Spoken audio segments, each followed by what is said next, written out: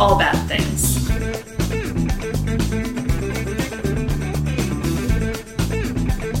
Tragedies, disasters. That's Bad things. trigger warning for everything possible. What? I'm Rachel, I'm David. and this is All Bad Things. Welcome, everybody. Welcome. I just decided you didn't seem up for an energetic hello. I just didn't know what to expect, that's all. Follow us Insta, Twitter, Facebook, TikTok, Twitch at All Bad Things Pod. Email us allbadthingspod@gmail.com. Join our Facebook discussion group and our Discord. Do all of those things. And if you are listening to us on Apple Podcasts, you're probably not listening to us on I was going Apple to say, Podcasts. then you can't hear us. I'm trying to figure it out. I've got 2 support tickets in. There you go. Yeah, but it's a wee bit frustrating. That Yeah, we get, we get quite a few lessons off of that. we so. do. Our listens have precipitously declined Mm-hmm. due to the lack of updating on Apple's part. So we'll see. It's been a little bit of a week of pod disappointments. Between the disappearance of new episodes on Apple and someone who wanted us to interview them until they didn't. Oh, yeah. That was super disappointing. Yeah. I mean, you never know. It could still happen. I don't think so, because I Probably not. shamed them. You did. That's why I was thinking it might still happen. You never know. I got you, because you think they might be shamed into actually doing it. Yeah, probably not. Yeah, Who I knows? don't think so. I don't think so. What you drinking? I am having America's finest national local beer. What did you have last night? And what happened last night? Last night I had a Labatt Blue. Several of them. Yes. And what happened is the Buffalo Bills came out and just like bludgeoned another team to death without really even trying that hard. They still they turned the ball over 4 times and still won by 21 points, as if to say like we're trying to play with you. Right. You're just not. We were trying to give you a chance. You're just not as good. Yeah. Like when Jesse bats at a roach Yeah. and lets it get away Like, for a little bit. It's like there are like roach parts around Los Angeles this morning. Who, correct me if I'm wrong, were the Super Bowl champions of the prior season. Yes. Postseason. Yes. So So, that is all to say. They've made a statement. you made a statement. There you go. And that statement is, fuck you. Oh, there you go. Well, it's a strong way to start the season. Yes. So, and we now have a double or nothing bet going on as to whether what we'll do if the Bills win. Now she has to get multiple cars. Not quite. Due to financial restrictions and practicality concerns. We're getting rolls. Oh, I was watching Real Housewives of Beverly Hills, and somebody got one of the real husbands of Beverly Hills got the real wife a rose gold Bentley worth $250,000. Doesn't sound like a good color. It's a very specific color that was like hot for a second. Sounds very tacky. It is pretty tacky. Yeah. Yeah. And a Bentley is not a Rolls Royce, so do No, it's not. not even compare. Our Rolls is more expensive. Oh, way more. Like 220. Like I'm not sure they even start there anymore. I'm gonna guess they start at like 350. Rolls Royces. Yeah. Are they the most expensive of the luxury cars, pretty much? Not the sports cars. of the luxury sedans, probably. Okay. Yeah, probably. They're the ones that open backwards, right? Yes, they do. Mm-hmm. Suicide doors. The That's doors, what they're yeah. called. A very insensitive name, but yes, they do call them that. But our bet is that we established the bet last week, I think, which was that I have to get a new car if the Bills win the Super Bowl. Otherwise, I get to keep it as long as I want if the Bills lose. But the car itself's not going to hold up No, to that. no, it won't, but still. You have more to gain than I have to lose, we'll put it that way. Oh, yeah, way more. But we also agreed for Double or Nothing, whoever loses is also going to do the research for the challenger. Yes. As suggested by, I think it was Nicole in our I'm guessing either everybody. Twitter or listener I'm group. guessing everybody is now rooting for Buffalo to lose. To make you do the research. Yeah. Yeah, otherwise it'd just kind of be a normal Well, I mean, that's yeah. normal episode, huh? Yeah. That's how we like it, though. Yes. Well, I am drinking a delicious Harris Teeter Zero Sugar Ginger Ale. Because I need to drive to a gig after this, so. To the teeter. Yes. Cheers to the teeter. A cheater teeter. Teeter. Teeter. Teeter. Anyway, we got an episode, right? I mean, I believe so. I mean, do we? And it's not a listener script. It's a Rachel script. Okay. So what is the type of disaster that everybody loves for some reason that we can't figure out? An air disaster, usually. That's right. Yeah. So we're going back to our old reliable. Going back to the sky. We are taking to the skies. That's right. In today's episode of El Al Flight 2. Sorry, that's the wrong number.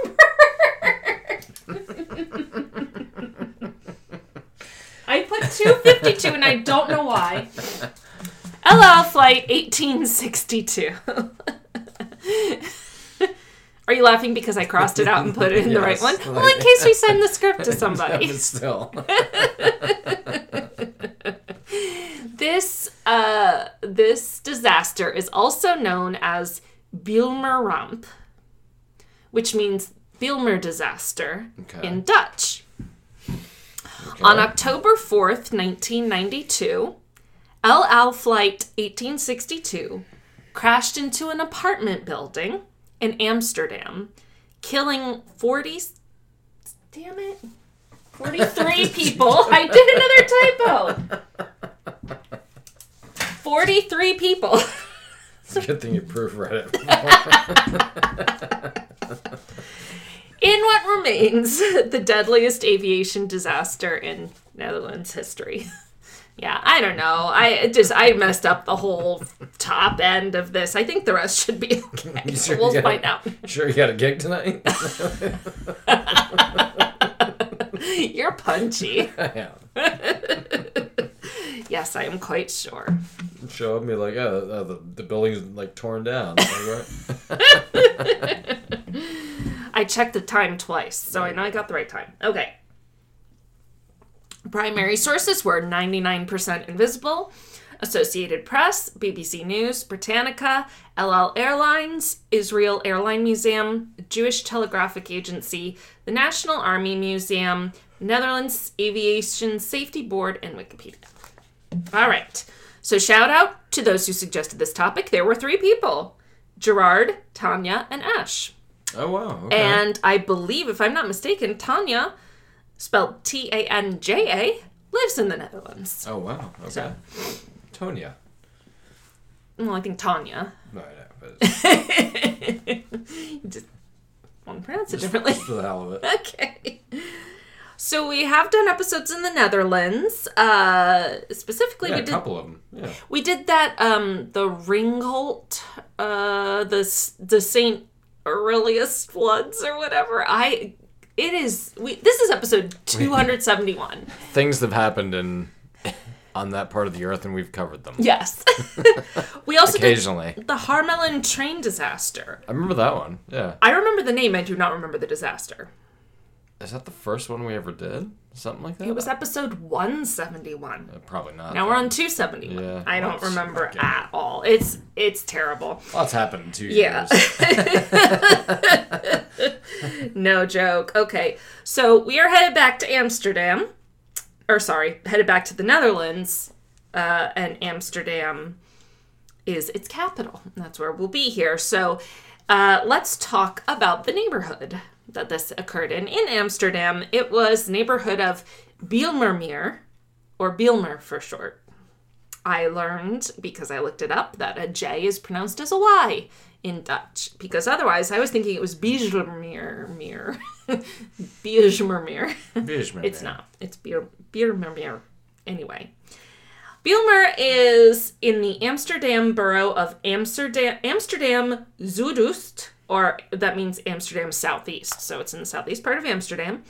The setting of this disaster, this apartment building, has its roots in a very distinctly post-World War II era. So I had to look it up, and just super, super quick here. Do you know what happened to the Netherlands in World War II? I mean, I'm pretty sure Nazi Germany took over most of it. You're right. Yeah. Because one of their main bases was there. Yeah, so basically, what happened is that the Netherlands actually declared neutrality in the war. Mm-hmm. And then, almost immediately, the Germans occupied. We'll play dead for 6 years, 7 years, 8 years. Well, unfortunately, playing dead was not metaphorical. No. At first, the occupation of Germany in the Netherlands, or of the Netherlands by the Germans, was technically less violent than the occupation of other countries. That declined rapidly. Jewish people were sent to Jewish people sent to concentration camps. There was famine. It was bad. It ended up being war. War. Yes, there you go. Imagine. So, at the risk of glossing over the suffering of the Dutch people, we're now in the post-war era. Okay, so post-World War II, the modernist art movement that had been the prime mover in the earlier part of the 20th century was moving into late modernism, just in time for the urban design and development heyday of the Cold War era. So we're not going to cover the whole modernist art movement. We're just going to talk real quick about architecture, modernist architecture. So if I were to say picture modernist architecture, what would pop in your head? What would you think of? Honestly, not sure. Maybe churches that were built around the turn of the 20th century, something like that, maybe? That's a good guess, because it was a movement of the late 18th and early 19th century. I have sort of a seminal type of building that's modernist architecture. Oh, I see. Yeah. Okay. Shapes. Yeah. Yes, that's a good way to describe it. Geometric, right? Mm-hmm. This is a perfect square. Yes, it's all concrete and windows and white, right? Sharp lines and everything. Art Deco was part of the modernist movement. The Sydney Opera House is considered a modernist. Okay. Architecture. Frank Lloyd Wright was a modernist architect, just to kind of give a mental picture. And I know it's kind of an odd smattering, because that is a range of what it was, but that's what I'm trying to convey is concrete, glass, straight lines, sort of a thing. It also brings to mind IKEA. Sure. To me, things are just sort of very simple and white, and I don't know. At any rate. Comes with pegs. Yes, and difficult instructions. Mm-hmm. And they're all called something Swedish. So at any rate, in the post-war era in Amsterdam, as the Netherlands was both reconstructing and growing, as much of Europe was, a new neighborhood in Amsterdam was being conceptualized that was going to be called Bijlmermeer. And I tried to look up what that meant, could not find a translation. So I think meer means lake. I could be wrong, but I think that's what I saw. But Bijlmer, I couldn't find a translation for. Anyway, they were going to try modernist architecture on a grand scale in the form of housing, developing a housing development. So the planning was tasked to architects P. de Bruijn and Siegfried Nassauth. Do they sound sufficiently... Dutch, yes. So as the world was in the 1960s, ideas of social justice and egalitarianism were also taking hold, leading to sort of a grander social aspect of this project of Bijlmer. Remember, they're the Dutch. They're not Americans. Coming out of a war, though? Like, wow. So not only would De Bruijn and Nasseth design the modernist concrete and glass high-rise sort of development, they would take it one step further, laying a web of housing towers on a geometric honeycomb grid. So this is actually it completed, but just so you can see what that means. Okay. Very interesting. Yeah, they're to kind say of the least. Yeah. You can see sort of the is it what's looks- six hexagonal? Yeah, it looks like a bunch of office buildings. But It kind of does. it's It looks people's very homes. well because it's industrial sort of looking, right? Yeah, exactly. But the idea behind this sort of setup where everything's like on these angles was that every apartment would get at least a little bit of sun every day. Oh. So there was no like ideal apartment. Everybody was in the same position, sort of. And it was meant to be, this whole development was meant to be a living space for the middle class. And only common areas would be on the ground floor. So no one would have a ground floor apartment. Those were all common areas for, like, communing. So as the first buildings were completed in the late 60s, the idealism of the architect's design met the reality of the world. Infrastructure planning lagged behind the residential construction, leaving residents with just a single dirt road to get in and out of the neighborhood. And then it took a while for roads, public transportation, and stores to appear in the area. And when they did, they were difficult to navigate. Like, the housing was built first, kind of not keeping in mind the transportation and infrastructure as much as it kind of needed to.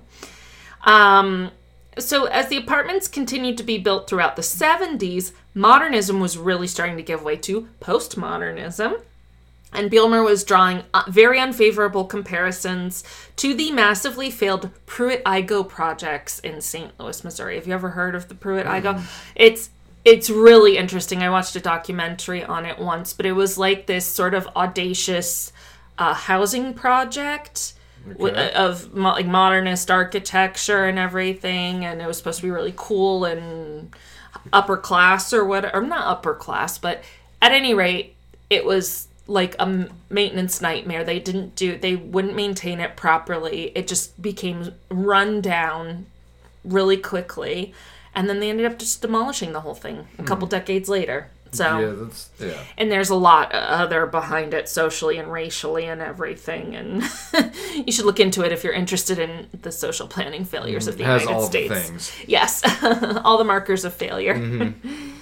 So when completed, there were 31 apartment buildings of 13,000 apartments constructed, along with 13,000 storage spaces and 31 parking garages. And now it was getting snubbed for being passé. It's like, whatever. It's very accessible. It's like old-fashioned at this point. We're moving past modernism. So... but it did create a unique situation when, in the early 70s, thousands of people immigrated from Suriname, which I had to look up where Suriname was. It's along the north coast of South America. Okay. Yeah, I would not have ever guessed that. Right? Yeah.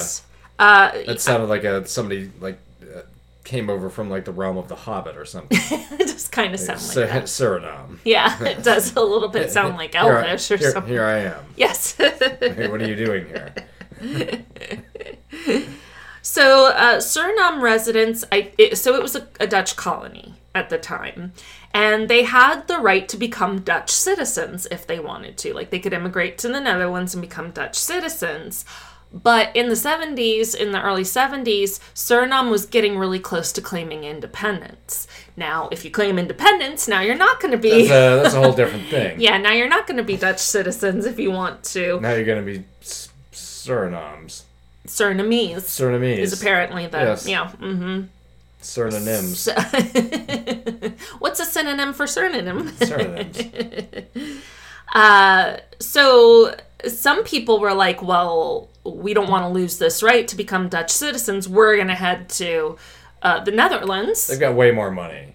Like, some connections. Well, also, anytime a country declares independence, chances are there's going to be conflict. So if you're like, I don't want 100%. anything to do with that, you know, With you somebody. get out. Yeah. So an estimated 100,000 Surinamese people hightailed it for the Netherlands. So all of a sudden, thousands of people were immigrating to a relatively small country.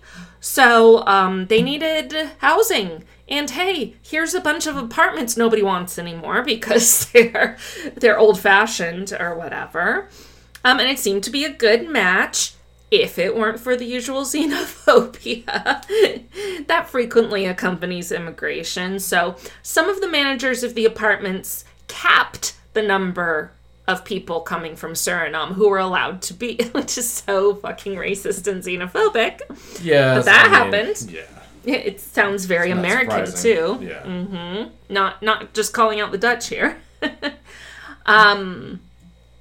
And so some immigrants were like, hey, there's these empty apartments and we need a place to stay. So they'd break in, change the locks, and have squatters' rights. So it was a smart way to think about it, or to deal with that.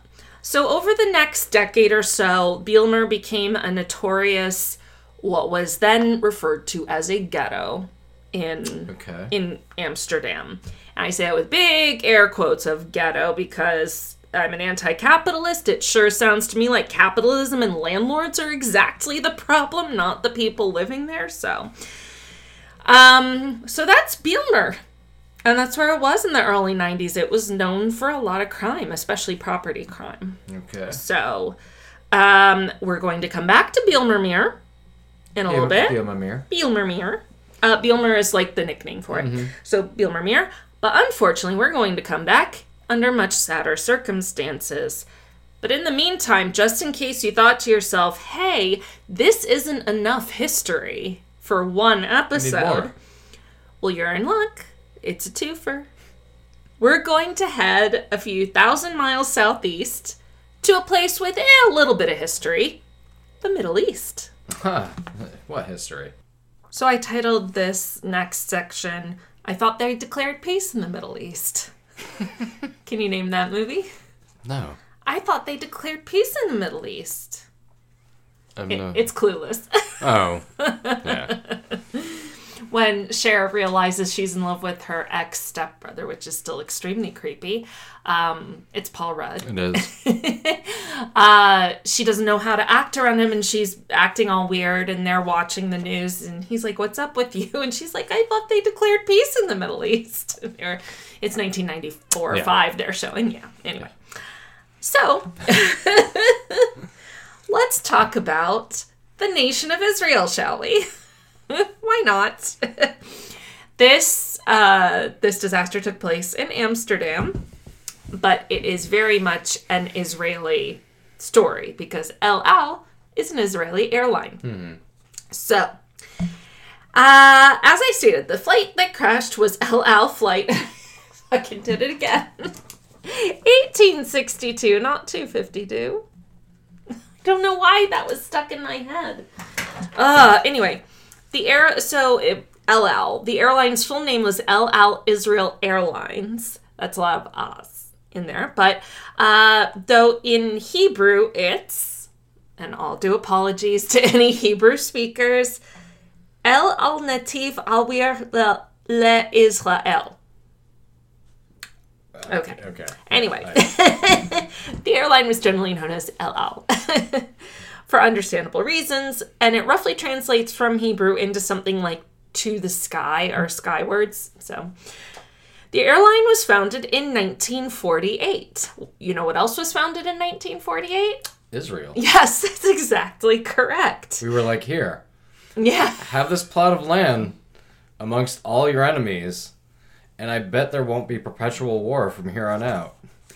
Well, you basically just ruined the plot of the next page.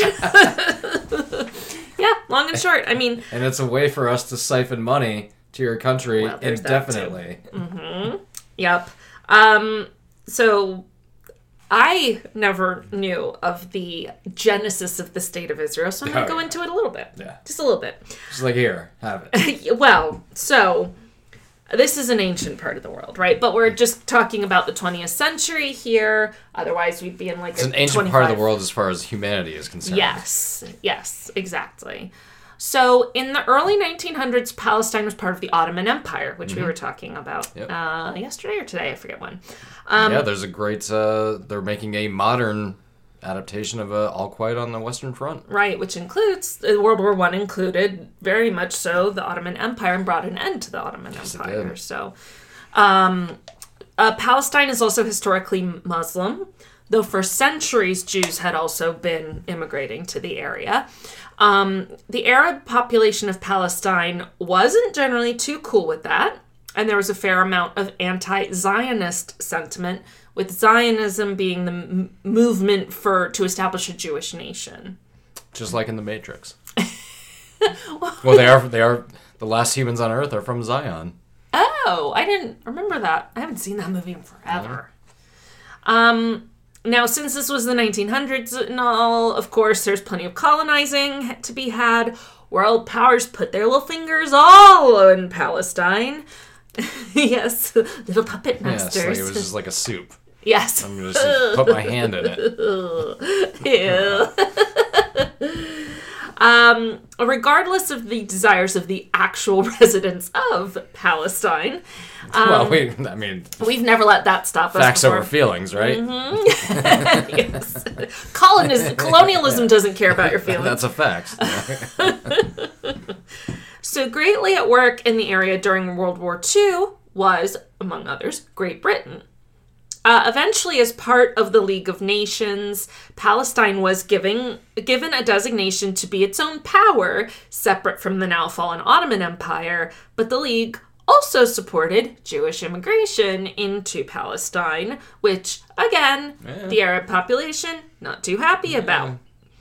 Regardless, the rest of the 20s kind of passed without too many kerfuffles in terms of, like, relatively speaking, you know. There was just a few beheadings. Yeah, right? There weren't hundreds of them. But there were just dozens. Well, that's the thing. The reason that things had a little bit of a lid on it was that net Jewish immigration to Palestine, so people coming in versus people people living out. It was low. feeling out period. It's like, how's this gonna... Nope, let's get the swords. Of course, now as the 1930s dawned, things didn't... I don't know if anyone knows this, but they just didn't go so great for Jewish people. What happened? Yeah, sentiments were pretty problematic for Jewish people in Europe, largely. Not just in Europe. I mean, it was true. It was happening in the United You're States, right. too. You're right. Anti-Semitism has been a long-standing We'd problem. love to keep a lid on that one. Yeah, we do. Because now we're all Zionist, pro-Zionist. No, and now it's all, what did they say? Except for the Q people. Judeo-Christian ethics. It's like, Yeah. where did the Judeo come in? Well, it's like, because evangelicals love Jews. Yeah, until they want to kill them. Exactly. Until they think they're involved in a worldwide Illuminati conspiracy or whatever. That's how I size up my alliances, too. So that gave a lot of impetus for Jews throughout Europe to get the fuck out. GTFO. Maybe that was the origin of GTFO. I literally put GTFO. Word let me know that was offensive, and I may want to change it. Oh. I never change it when they say it's offensive. And one of the places they went to was immigration friendly as relative to the League of Nations, and by the League of Nations mandate, Palestine. So because... That's very interesting. Well, no, because the League of Nations was like, hey, you have to let Jews in. Yeah, you have to. So they had a place to go. And that's why we formed the League of Nations, so that traditional powers that hate each other could give each other a one-up every now and then. Right. And geez, what do you know? It doesn't last. So within just a few years of the decade, the Jewish population of Palestine went from about 30,000 to almost 400,000, which is a big influx. What's going on over there today? It's almost, wow, talk about Similar issues? Anyway, yeah, but in the reverse. Oh, so there's a large Palestinian immigration to Palestine? Or like Arab... the open air prison out there from people trying to... Anyway. Oh, okay. I'm very ignorant of Middle East politics, I'll completely admit. Very... Well... This was all new to me, frankly. It's the Middle East. It's never not. No, I know that. It's always unstable. Mm-hmm. The question is, like, how? Unstable. Yeah. Or which part is seeing the most... Yeah. All I know is that, like, since forever... people from the United States aren't supposed to go to Yemen. That's basically all I know. It's always been on the no-go list for the State Department. Well, now it is because we've helped Saudi Arabia bomb them. So. It's always been that way. Yeah. Anyway. So also during this time, many Arabs immigrated to Palestine. So we're getting just increased population overall. And of course, that increased the conflict in Palestine, eventually giving rise to the Arab Revolt, starting in 1936. Why couldn't they have been like Bert Trotman? Why couldn't they have been smitten with Palestine? Oh, that's right. Like he was smitten with Britain. Yes. See? He kept his head on straight. All they're doing is taking a 5,000-year-old grudge. Yeah. Even further. Oh my god. Yeah, I didn't even go into like the whole Holy Land thing. No. But like we know. Yeah.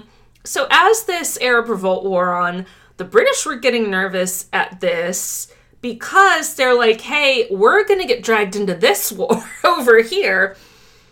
And you guys are fighting over here. We need our forces, like, protecting us because we're about to get the shit bombed out of us. So, God save the Queen, who's apparently dead now. No disrespect to pro-monarchists, but are pro-monarchists actually listening to our podcast? Probably not. To try to appease both sides and completely missing the mark on both. It's usually what winds up happening. They started floating the idea of setting up an independent Jewish state within Palestine. Eventually, Great Britain was distracted by a little thing called World War II. Conflict continued in Palestine. The Jewish community flourished in the area, some who supported the British, some who did not. The community also received backing from an increasingly pro-Zionist United States, who were horrified at the Nazi concentration camps because we're used to kinder, gentler racism where we just enslave people. You know, we don't actually go bust them off. But we had concentration camps too. Well, we didn't murder them, did we? See, that's the shit. That's the fucking justification. It's such bullshit. If there's gonna be a line that you cross, it might as well be that one. But let's just traumatize people. Let's not kill them. Yeah, that's great. So actually, that is better. It's better. Technically better. Yeah, that's what I'm talking about. Relatively speaking, there's a lot of relativity in here. Yeah. So at the end of the war, U.S. President Henry Truman called for an Harry. Not Henry. I said Henry, didn't I? It's written Harry. I didn't have to. I was going to say, you have to get out your marker. You have to get out your marker again. I did not. Why did I say Henry Truman? His brother Henry. His secret twin brother. We put in for the weekend. Oh my god. Weekend at Henry's. Here, Henry. Son, any treat you like, sir? I don't know why he's British. I don't know either. It's like Dave, the movie Dave with Kevin Kline. Oh yeah, it was a good movie. It was a good movie. So U.S. President Harry Truman called for an effective end of any immigration impediments of Jews to Palestine. Now, this did not sit well with the Arabs of Palestine, who wanted Palestine to be an independent Arab state. Still do. Yeah. Yes, they do. That's the whole idea behind Free Palestine, right? Okay. Yeah. So, as with most colonists, once their interests were served, Britain was essentially ready to drop Palestine and get themselves out. So they basically handed the whole thing over to the brand new United Nations. Like, here, you guys figure it out. So you guys got some fresh ideas, I'm sure. Yeah, their fresh idea was to put a resolution to a vote in 1947. Hey, let's establish a Jewish state in Palestine. There'll be the Arab state and the Israeli or the Jewish state, and that'll solve everything. Now, won't it? Now, thanks to an agreement at the time between the U.S. and the USSR, it was adopted that November, and that kicked off a full-fledged civil war in Palestine. It's not funny. Everybody going at it. It's not funny. But No, it's not. It's ironic, is what it is. But it is. It's like, it's so predictable. Like what? Like, if you had to guess, you'd probably... What's the outcome of this decision going to be? Violence. Yes. It's just like... Conflict. Where is the violence going to be? Death. How much of it is there going to be? How many casualties? How many bodies we talking about? How long is it going to take to... Are we talking 20, 30, 20, 30,000? What are we talking about? Right. Yeah. I can deal with 20,000. How many zeros are we putting on it? 5. Oh, God. So, in the middle of this war, in May of 1948, the State of Israel was declared as having been established, led by David Ben-Gurion. Do you know Gurion? Of the Ben-Gurions? Dave. Yeah. By Dave. A mass exodus of Palestinians began and continued beyond the acceptance of Israel as a member of the United Nations. So, fully legitimized by the United Nations in May of 1949. And Dave was elected their first prime minister. Why not?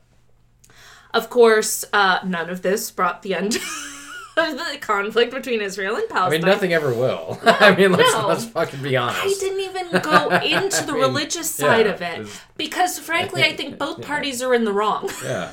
Because religion is bullshit. But, whatever. No, it can keep a 5,000-year-old feud going. Jesus Christ. Oh, sorry. Oh, but you go ahead and pray. It's all good. It's okay. It's going to be safe. Yeah. So immediately, Palestine refused to recognize the State of Israel, declared war, and boycotted them. So they're just like, not doing that. Not that that had a whole lot of power, but it was more of like a statement. You know. It was a political statement, yes. Nobody's paying attention to the Palestinian boycott of Israel, I'm pretty sure. Basically. Not even Palestinians. Probably. So now, we know about Bielmirmir, and we know about Israel. Now we're going to start talking. We know all about Israel. Yes, we know everything. all of the things. All the things people are saying. Now we're going to talk about the airline, El Al Israel. So the airline was basically born when the State of Israel was born. So in September of 1948, so this is May, June, July, August, like 5 months after, 4 or 5 months after the actual establishment of the State of Israel. And this is right in the middle of the year between when it was declared a nation and the UN recognized it as a country, and it started holding elections and everything.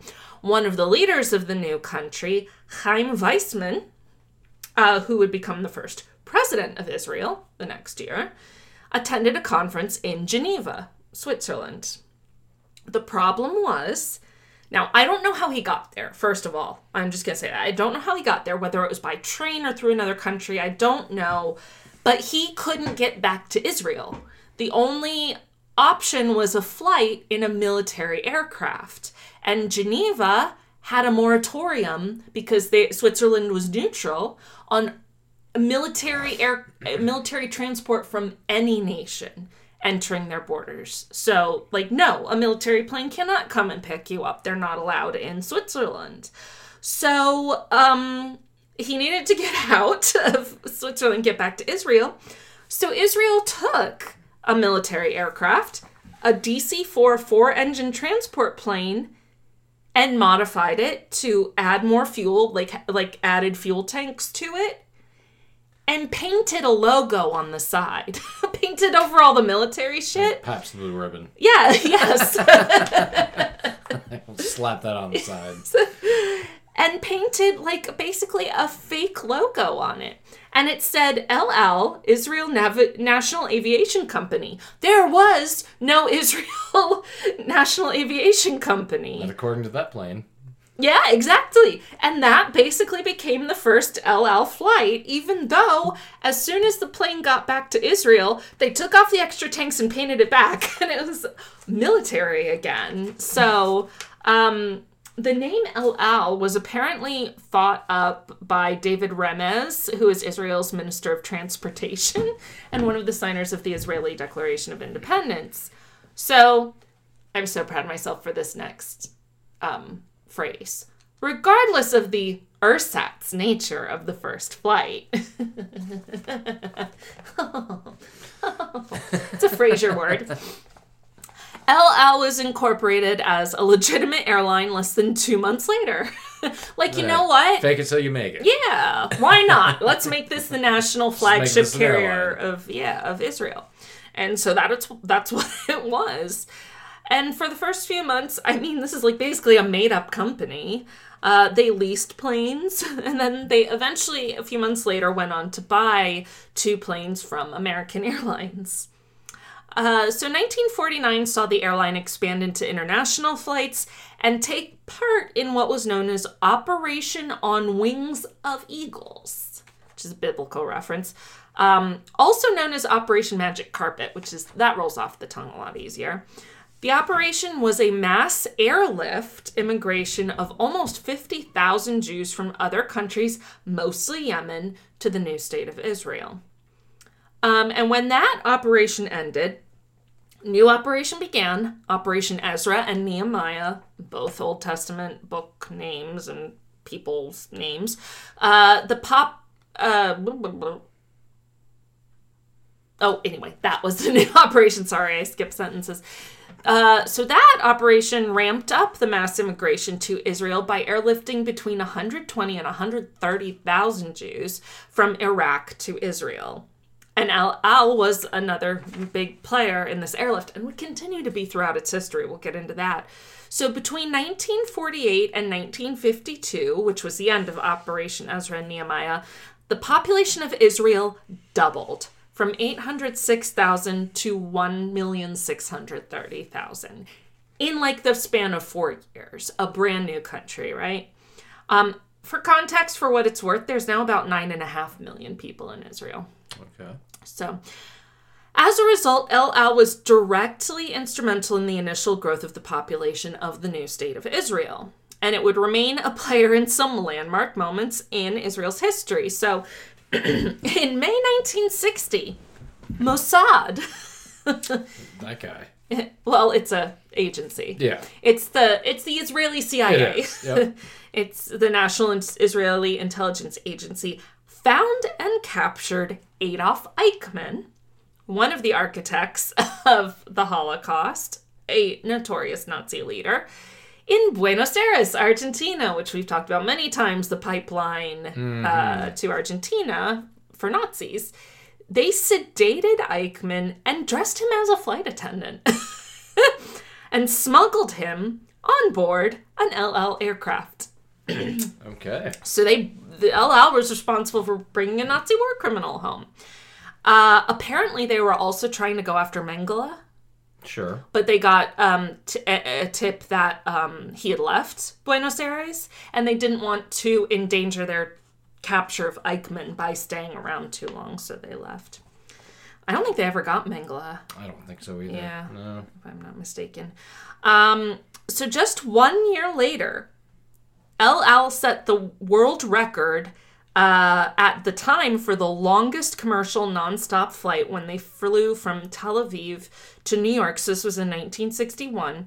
It's a total of 5,760 miles, or about 9,200 kilometers, in 9 hours and 33 minutes. So the longest flight at the time.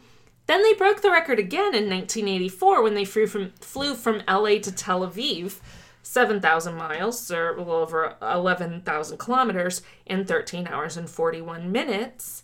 And then it set the record, which still stands, for the most passengers on a single aircraft. Excuse me. And that was during yet another airlift operation, Operation Solomon, in May of 1991. The Boeing 747 took off from Addis Ababa, Ethiopia, with 1,086 people on board. and landed in Israel with 1,088 people on board because 2 people gave birth. Just gonna say, like, okay. That's how it worked out. Can you imagine 1,000 people on a single On an airplane? No. I mean, 747s are jumbo jet. They but are. Still. That's a lot of people. It's a ton of people. All right, we were talking about a plane crash now, weren't we? So, we find ourselves aboard the historic airline, El Al, in October of 1992. So, the flight in question is indeed numbered 1862, not 252. Don't know what I was thinking. And despite the long history of passenger flight we just went into, including the record-setting one with over 1,000 passengers, this flight was different. It was a Boeing 747-200 freighter. It was a cargo plane. So it was not meant to carry passengers. It was meant to carry cargo. It was carrying a lot more stuff than it was people. Specifically, 114 tons of textiles and electronics. And this is the actual plane. This is a couple months before the crash. So big plane, but meant to carry cargo. Sure.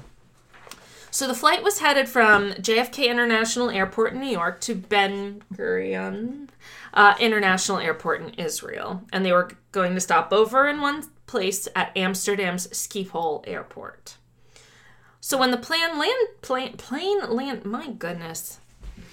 It's a good thing I don't talk much in this podcast, huh? The plane landed at Schiphol on Sunday, October 4th at 2:40 p.m. local time. The crew reported 3 issues with the plane. So they're like, hey, there was some fluctuation in the speed regulation of the autopilot function. They had some radio issues, and there were variations in the voltage of the generator on engine 3 on the right wing. Maintenance did its thing, worked on the issues, refueled the plane, and it was ready to go for the next leg. So this is going from Amsterdam to Israel. So the crew swapped out at this point for the journey to Israel. Piloting the plane was Captain Yitzhak Fuchs. He was 59 years old, very well respected. He had been with El Al for 28 years and had 25,000 hours of flying experience. He was 3 months away from his retirement. His first officer, Arnon Ohad, was 32. He had just joined El Al the previous year. He had been an Israeli Air Force pilot. He had 4,288 hours of flying experience. And the third crew member was the flight engineer, 61-year-old Gedalia Sofer, a long-timer with El Al, joined the airline in 1955 at age 24. And he had 26,000 hours of flying experience. So this crew of 3 had flown with each other just the day before. Had their required, the pilots have their, crew members have their required rest periods, and then was ready to get on this flight. Now, one passenger also boarded this plane. So this was a cargo flight and not typically carrying passengers, but Demetrius, it's not even time. You have an hour to go. Stop it. There was one passenger, a 23-year-old woman named Anat Solomon, who was hitching a ride on this plane to Israel, either as an El Al employee or the fiance of an El Al employee. Now, I saw both referenced. For sure, she was engaged to an employee, but I found conflicting information over whether she was actually an employee. At any rate, her 24th birthday was the next day, and she was going home to Israel to celebrate, and she was also going to start planning her wedding, which was going to be in January, to fellow Amsterdam El Al employee, security officer Itzik Levi. He was the one who got her on the plane to get her back. She was a non-revenue passenger. She was hitching a ride. I mean, not like stowaway style, but yeah. So the flight, which was going to take about 4.5 hours, was initially scheduled to depart from Schiphol at 5:30 p.m., but it was delayed almost an hour due to air traffic control issues, finally taking off at 6:22 p.m. Just 5 minutes into the flight, things started going wrong. At 6:27 p.m., Flight 1862 is about 6,500 feet, or a little under 2,000 meters, over Amsterdam, over the Goimer, a local lake, just a few miles away from the airport. Suddenly, people on the ground heard a loud bang come from the sky. When they looked up, they saw a flash of fire, a trail of smoke from the right wing, and debris falling from the plane. Now, Amsterdam Air Traffic Control heard the voice of the first officer, Ohad, say, quote, "El Al 1862, Mayday, Mayday, we have an emergency," end quote. Now, Air Traffic Control didn't know exactly what was going on, but they immediately were like, hey, do you guys want to come back to the airport? Do you want to, if you're having an emergency, why don't you come back to Schiphol?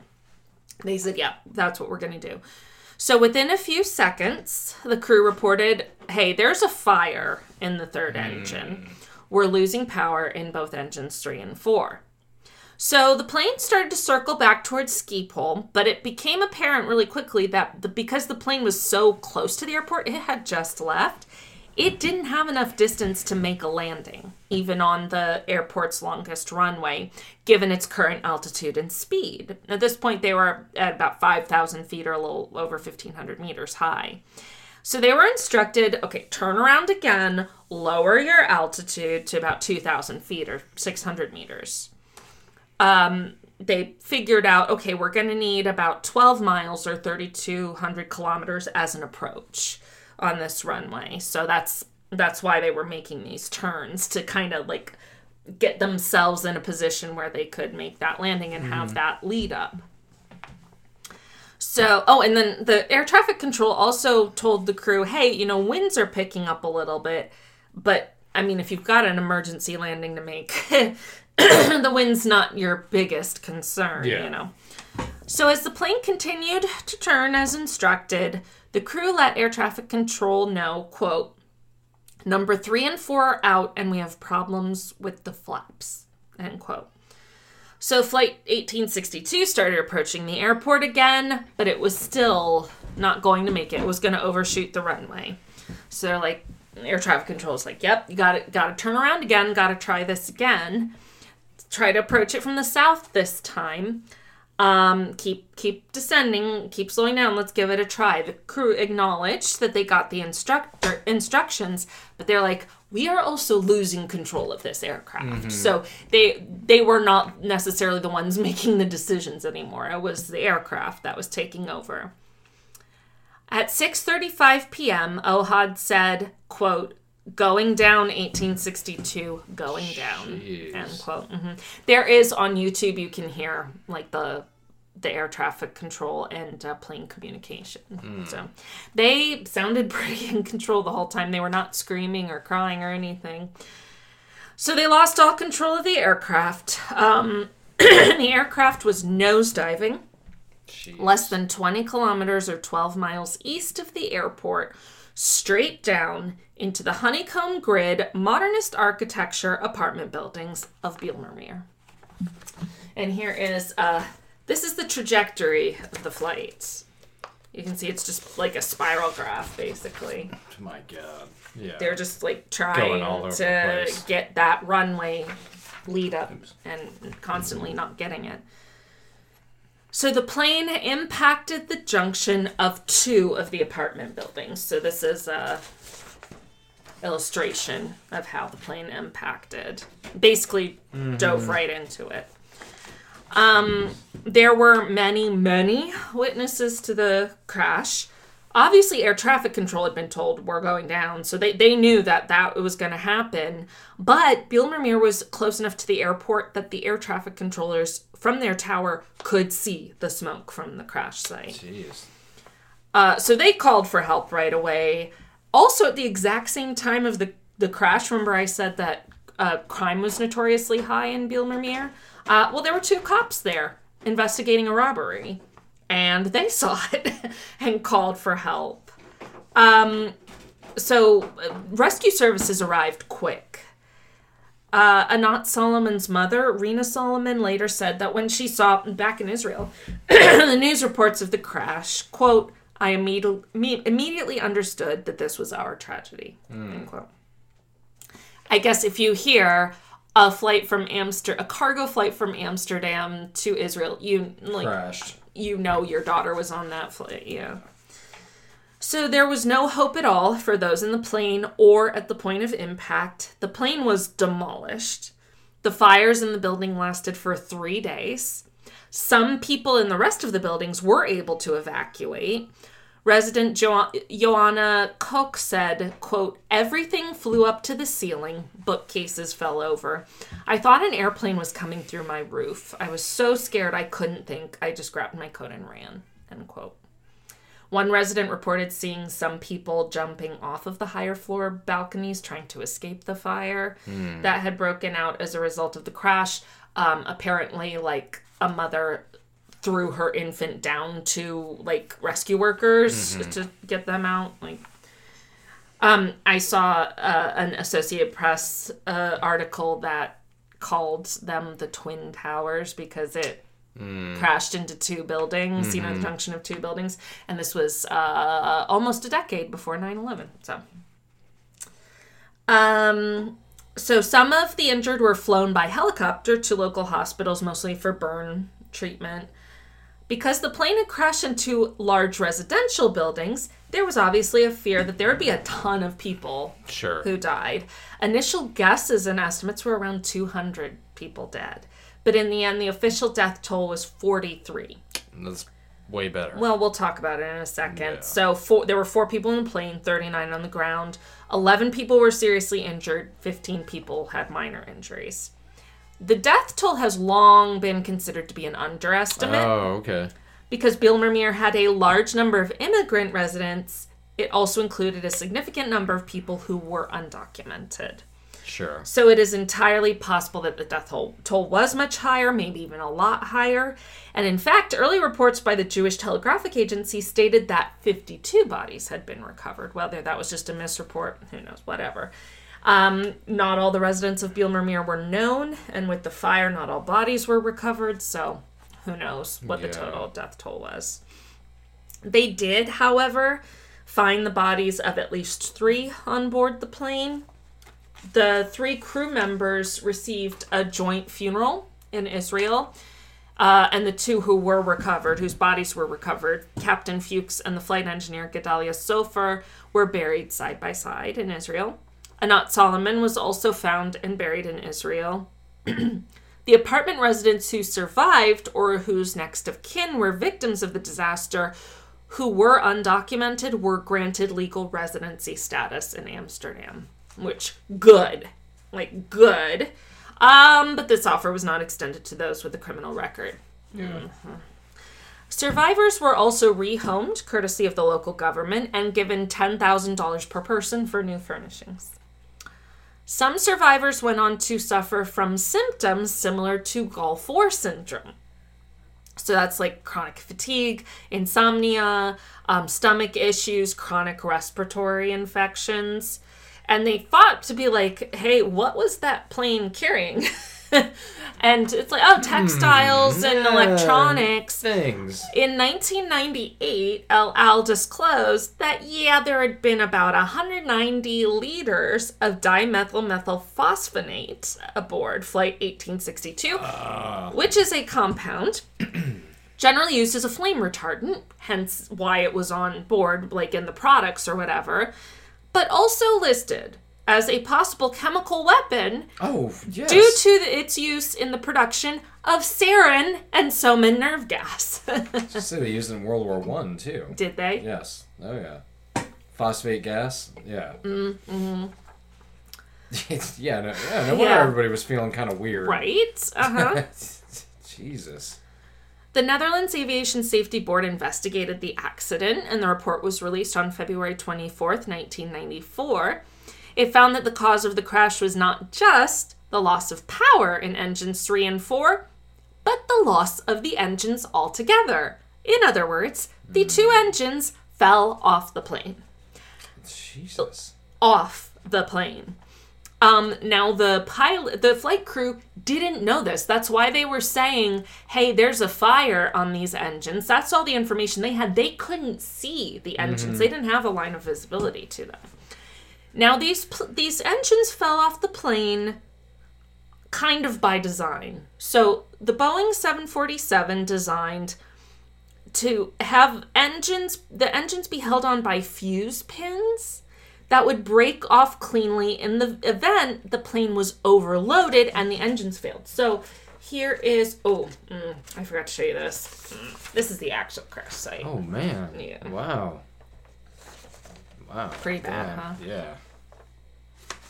So this is like the assembly. So you can kind of see the engine is kept on by that pin thing in there. So, but the idea is if the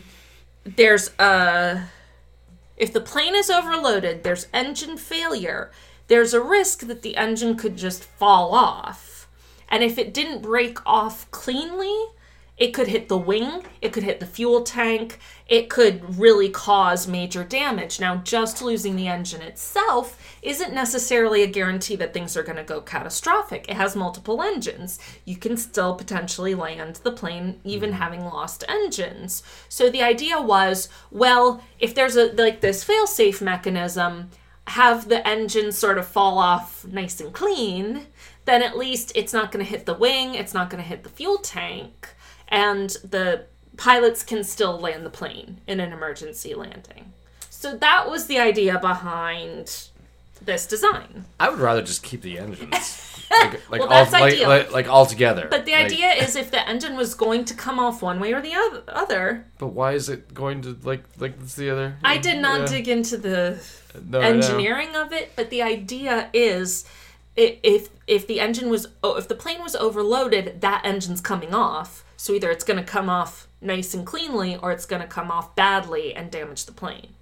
So that was the mechanism to make it come off cleanly. It's not like it was going to randomly come off. No, I understand, but that's the idea. Still, yeah. Yeah.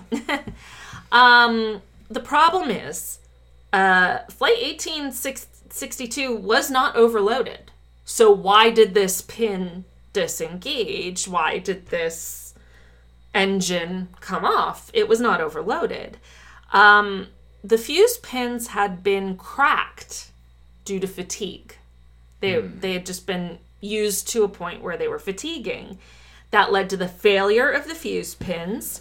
It caused engine 3 to detach, but because of the cracks, it didn't just cleanly detach like it was supposed to. It did exactly what those pins were supposed to stop. It hit engine 4. Knocked engine 4 off. So in other words, engine 4 detached, not cleanly at all, and it all damaged the wing itself. Exactly what it was designed not to do. The crew did manage to keep some control over the plane initially because they had gained enough speed. Sure. So they were kind of able to keep it under control. Once they lost altitude, they lost, they were reducing speed, they completely lost control. And that led to the crash. So the official probable cause of the accident was given to be the design of this 747 engine pin system and a failed system to ensure structural integrity. It's like clearly nothing was in place to make sure this wasn't going to happen. The report stated that, quote, because of the marginal controllability, a safe landing became highly improbable, if not virtually impossible. Yeah. End quote. So the crew had been, I already said that, the crew couldn't see the engine, so that's why they said they were on fire. El Al's own investigation found that there were witnesses aboard a Dutch Coast Guard ship who saw the engines falling. They called air traffic control at Amsterdam and said, hey, there's a plane whose engines just fell off. But air traffic control didn't tell the crew. Now, whether that would have helped, if it would have given them more information, who knows? Who knows, really, you know. The safety board recommended that the 747, hey, how about you redesign this, maybe? How about, like, we don't have a scenario where the engines fall off? Right? Like, is there something we can do to make that happen? Hey, just throwing it out there. Let me run this up the flagpole, see if Yeah. anybody salutes it. Oh my God. It was also discovered that less than a year earlier, at the end of 1991, China Airlines Flight 358, another 747 cargo flight, had suffered the exact same engine detachment on the 747, leading to the loss of the crew of 5. Oh, man. El Al criticized Boeing, like, hey, you could have fixed it before, like, another year passed and our Boeing, the same thing happened. They were like, we did the numbers. It was only 4 people. Exactly. Yeah. Like, what are those? Like, they're not important. Yeah. They don't have families or anything. And this design flaw led to another incident, the detachment of an engine on a Japanese Airlines 747 in March of 93. Fortunately for that crew, they were able to return and land safe, make a safe emergency. Fucking crazy. I like, know. I've never heard of detaching engines on I a fucking know. plane. Well, apparently it wasn't a great idea, and they fixed it. So, yeah, Boeing's had some issues Well, I mean, over the years, you know? if you make aeronautical equipment, then Yeah. you're going to. That's true. So as for Bijlmermeer, plans had already been placed at the time of the crash to start demolishing some of these high-rises. The crash of the flight just kind of sped up the process and did some of the work, ironically. So they started to... The odds of hitting one of these, too. I know, right? I mean, it's... Yeah, specific. It was Yeah. it was gonna hit something in the capital city, you know, but yeah. So they started dismantling most of the buildings. They purposefully did not demolish them. Okay. One, because locals probably wouldn't like to see these buildings being smashed down after witnessing them being smashed down in such a violent way. And they were dismantling it one floor at a time. They also didn't want to draw more unfavorable comparisons to Pruitt-Igoe, the building in St. Louis, or the projects in St. Louis, which had been demolished. So they're like, no, we're just going to nicely take them apart one bit at a time. And it took them a long time, obviously. And they used the opportunity to redesign the neighborhood into more practical and popular mixed-use space, which is a lot more popular now, and a less austere architectural style. This neighborhood revitalization led to Bijlmermeer's current reputation as an affordable but safe place to live, much lower crime rates, and it still maintains a healthy socioeconomic and ethnic mix of residents. Interesting. Sad that that's what brought it on. But that was the story of El Al Flight 1862, also known as Bijlmer Ramp or Bijlmer Disaster. Okay. So we went from Amsterdam to covered- Israel to... Covered quite a bit in this Yes. episode. Yes, indeed. Okay. I had a lot of caffeine in the past few days. Yeah, that's apparent. But, yeah, I mean, the odds of it hitting this building. I know. I mean, it's not like they're huge skyscrapers or anything. It's No, just like not they're really. kind of, what, like maybe 7-8 stories high? Probably something like that? I saw reference to the 7th story, so there's at Yeah. least 7 stories. Yeah. Interesting design. Yeah. That apparently didn't work out for multiple reasons. Maybe but- the architecture was cool, but the whole plan was a Yeah. bad idea. Like, they just Yeah. didn't think things through completely, apparently. Yeah. So, But the idea of just a plane falling out of the sky Yes. and landing on your house. planes and vehicles crashing into houses is a weird It idea. is, yeah. But it has happened happens. many times. Billy Joel did it once. Oh, that's right. And he crashed into a house. He did. He was drunk driving, right? Yeah. And you told me not to drive, but I made it home alive. Well, I mean, that he did. Well, like, yes, he did. naturally, I just yeah. never thought of that lyric in that light. I don't know if he did. You may be right prior to the crash or not. Yeah, way prior. Yeah. Yeah. He crashed in like the 90s or something. No, right? it was like Or- the 2000s. Like the Oh, early 2000s. that. Oh, It was like- okay, okay. It was old Billy Joel. Billy Joeled.